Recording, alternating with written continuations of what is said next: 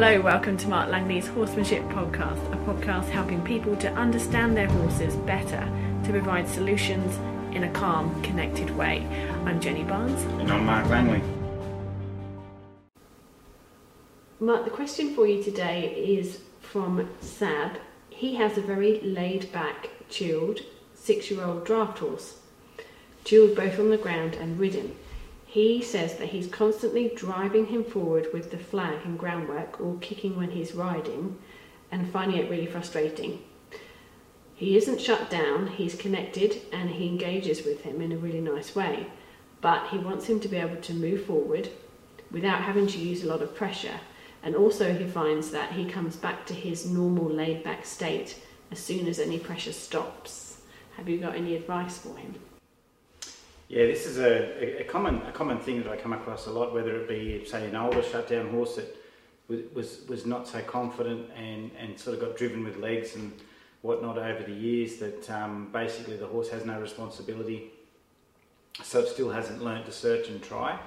There's a lot of a lot of horses that I noticed that have been called lazy over the years that actually, when I had a look at them, they actually lacked a lot of confidence. And it's just their confidence and their understanding that sort of really let them down. And this is quite there's some interesting sayings that over the years that I, really trying to understand those sayings or not so much understanding them. I sort of thought I understood the saying, but I found more depth to the saying each year. And that one particular saying that I think is a really good one, was I go with you, you go with me, and then we go together. And the I go with you is so important. And I think when we're training horses, it's very easy to go down the road, especially when we're like that. I believe that saying come from horsemanship roots. I go with you, you go with me, then we go together. But then the other thing I see in horsemanship is, pick up your energy, and the horse will feel that energy and, move off that energy. And I see that under saddle, I see that in groundwork all the time. And to me, that goes a little against, I go with you, you go with me, and then we go together. So what you're saying is what's happening is you're picking up your energy, you're picking up the flag, whatever. You create a wave of energy, the horse pushes off that wave of energy, and then when that wave of energy goes away, the horse just, it's just like surfing. The problem with that whole philosophy on young horses that pick up your energy and move them, it's like a wave. It's the wave carrying the surfboard, and then when the wave or the sea goes flat, well, the surfboard doesn't do anything, it just sort of sits there floating, and that's what happens to the horses. They're just sitting there floating for the next wave of energy to push them. Now, unfortunately, with horses that lack a lot of confidence or haven't got the confidence to sort of really search and seek and that strong desire, then they go flat very easily. And the problem with that wave of energy coming from behind, the wave of energy from our seat and our legs, it's pushing them from behind, because that's obviously behind their eyes. The wave of energy from the flag, or yourself pushing from the drive line forward, it brings the horse's thoughts a lot of time back on what's pushing it. So as I say, when the wave sort of dissipates, the horse just kind of flattens with that wave as the wave flattens. So we're trying to create a current, like the horse is on a natural current that just keeps moving all the time. Like you can imagine when the Murray River's in full flow, it's just a nice flow that just keeps flowing and flowing, and you can sit on that rowboat and it just keeps going. That's the kind of feel that we want. So I go with you, that's the whole thing, that I go with you was so important, and I think it got missed a lot. So we have to get the horse to carry a thought, and we follow that thought. So in training, we ask our horse, and that's why, so without going off track too much, is another saying, which is, I heard of, it was a podcast of a classical dressage trainer from Germany, who I heard him mention the horse has to have more impulsion than us. And that's so important. That's what you're after. You know, that horse that you can sit on quietly, and the horse looks like it's got more energy than you, and it's just moving along nice. Because the horses and the riders that look like they're in tune together are the ones where the rider's sitting up there nice and quietly and just in tune with that horse. But the ones that don't look, nice on a horse is the horse that's kind of doesn't have a lot of energy, and the rider's working all the time to keep that horse going. So for your horse, to get your horse to sort of, learn to travel, you've got to let it go ahead, and you've got to let it have a thought change and think about what it's doing. So a lot of the lessons that I try and help people with, one of my biggest things with ground work is I'm going to hold on to that lead rope and stand completely still until you think and shift, Now, by using a lead rope to motivate our horse in the early stages, in the leading, learning how to lead, what we're doing is we're actually making it possible that we can do not a lot at all with our energy, and the horse is ahead of us. So by us standing very still and offering our horse a pathway through a field, and then maybe committing to that lead rope until that horse takes a step, it makes a thought change, takes a step, then that horse has actually kind of gone out ahead of us a little with its thoughts and its movement. And then once the horse can commit to that and we can follow that movement, then all of a sudden we're following along with our horse.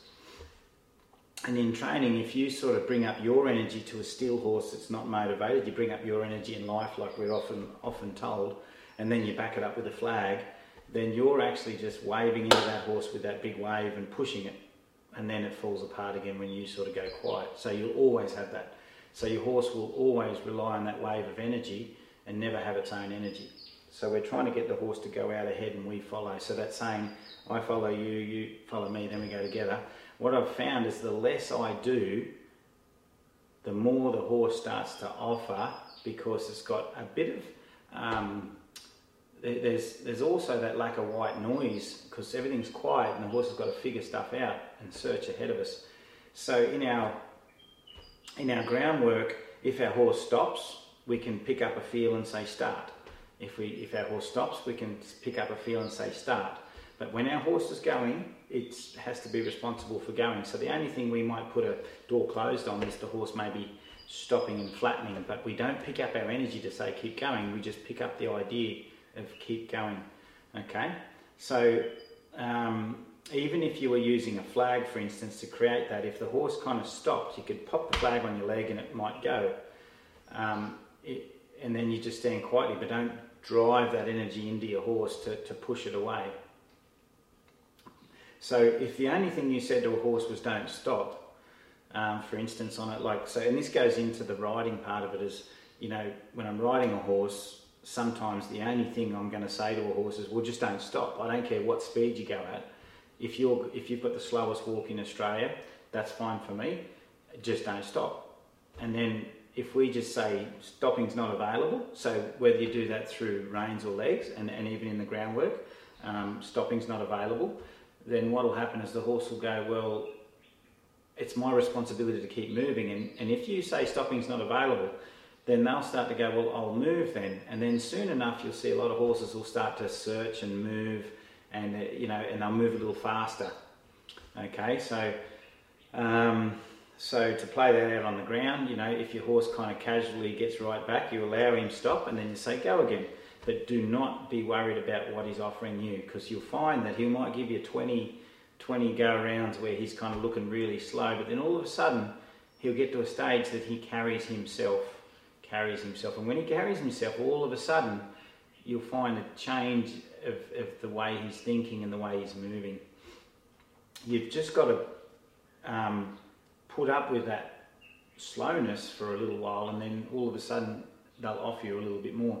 So same as riding, get on your horse, whether you're going to use it as a leg transition or if you use the reins. So one thing I do for horses that have become very dull to the legs, and we've over pushed them with legs until they've just sort of blocked out to it, is I say, well, cut your legs off, you don't own legs, and use your reins. So if the horse stops, you just pick up a rein and you hold it, like with a bend on your horse, and keep putting pressure on that rein. So the horse starts to get out of balance and thinking, oh, hang on, I've got to try and move my feet to rebalance. And then they'll move their feet to rebalance. when they move their feet, you loosen the rein a little. As soon as they stop their feet, you'll pick up the rein again. And in that respect, you're also saying don't stop with the rein. So it's a one rein start effectively. So you're doing it, every time the horse stops, you pick up a rein until the horse steers out with that rein. And then eventually the horse realises that reins are a pathway to movement, and it's the horse's responsibility to keep moving. And do that in your riding and do that in your groundwork until the horse has got more energy than you. So you can stand there very quietly and your horse is moving with a little bit more energy than you. And then when your horse starts searching and doing things, if you want to sort of get them to go out on a straight line, you follow them. And what I've found, and this is the light bulb moment of my training, is what I found is the less I did and the more interested I got into following my horses, when they got the idea of carrying a thought, then I just gently followed them with my energy. And that's when my energy sort of matches their energy, sort of becomes a bit like a mirroring. So we ask the horse to do something and think something, do something, and then we gently go with them and follow them. And then all of a sudden we're going with them together, and it looks like a togetherness. And then what I've found is if I interrupt the horse or step away, then the horse starts to follow me. But then when I offer a pathway for the horse again, I stand still and I offer the pathway, and the horse goes, oh, I'll follow that, and then I follow them. So they're getting this mindset of leading out and thinking ahead and doing something for themselves. And it's interesting because horses got eyes on the side of the head, and they've got these ears that can move around really well to where different sounds come from and stuff like that. We don't want a horse focused on us, we don't want them focused on our legs, we don't want them focused on all the stuff we're doing. All we need them to be is aware of us and the things that we're asking. A lot of times the horse needs to be focused on the most important task. The most important task for someone might be jumping that 3-foot log that's ahead of them, or going through that rocky gully, or maybe focusing on the cattle that they're working, whatever that might be. But their awareness should be constantly able to pick up on us, and that's why they've got that primary, secondary focus sort of, switching around all the time. So what I've found by following our horses and gently mirroring that sort of energy of theirs, once they've made the decision and they're carrying the thought, then it doesn't take very long that you pick up your energy, and all of a sudden they'll feel you pick up and they'll just get ahead of you a little bit more, and then that's when they're starting to follow your feel. So that old horsemanship thing, I used to think about it. Why is everyone saying pick up your energy and get your horse to, pick up your energy? And what I realise is, I think a lot of people were getting to teach, they were getting taught by trainers to teach young horses in a way that was more so for an advanced horse. So an advanced horse has got to the stage that they follow our feel, and they know how to follow our feel up, and they know how to make decisions a lot better, and they're confident and things like that. So they're the horses that you can just pick up your seat and your energy, and they just come up underneath you and like float like a magic carpet, I suppose. But the young horses, we've got to show them how to lead first. And that's where that whole theory of pick up your energy and the horse will pick up its energy with you is flawed, is because to me it's more, that's how a horse that's done the basics and sort of at that stage of I know how to listen to your feel is ridden. But the young horses, they need to, as I say, they need to learn how to lead, and then we've got to learn how to follow them and show them that that's a good idea, what you're doing is a good idea, and that gives them confidence. And if you take that in your philosophy, then it makes such a big difference. And for me, it's kind of like a big penny drop that was like, the light bulb just suddenly turned on, and I went, the less I did, the more they offered, until all of a sudden, when I wanted something more, I just had to pick up my energy a little bit and they came up with me. But anyway, I hope all that sort of makes sense to you, and you've just got to figure out how to apply it in different ways. And I'm sure if you sort of work on that philosophy, that young horse of yours will start to sort of, slowly get more confidence, and you'll get more movement, and then soon they'll be sort of nice and free, and then you can sort of go on to that next stage. And you've been working with one of your own horses, Mark. It's a little bit like that, haven't you, recently? Yeah, there's a horse I've just got in that we sort of originally bought for the kids, and very quiet, not a lot of desire, comes in and like, all right, and kind of got used to leaning on pressure, and But mind you, if you sort of took all the horses away and took him out on his own, he'd be sort of whoop, off his lolly a little bit. But then when he's in a sort of a calm environment with other horses around, he doesn't have a lot of search in him, and he's learnt to lean into pressure and things like that. And for him, it's quite difficult, but it's really important to sort of stand quite still and ask a question where the horse actually has that more energy than you, and they start to carry themselves around you. So, and that's what I'm doing with him. Lessons where I just lead him, first I pick up the lead and he lifts, and then I lead him around until he's carrying his own energy. And we'll be able to see the progression of that on the online membership soon, I think. Yeah. Hopefully, I'll put together well so people can understand how to help their sort of more heavy horses, come up a little bit. So that's coming if this interests any of you. You can learn more from Mark online through his online training videos. Just search Mark Langley Horsemanship. There's over 380 training videos which everyone has access to with a 7-day free trial. If you like what you see, it's just $15 a month from there. That's help where you need it.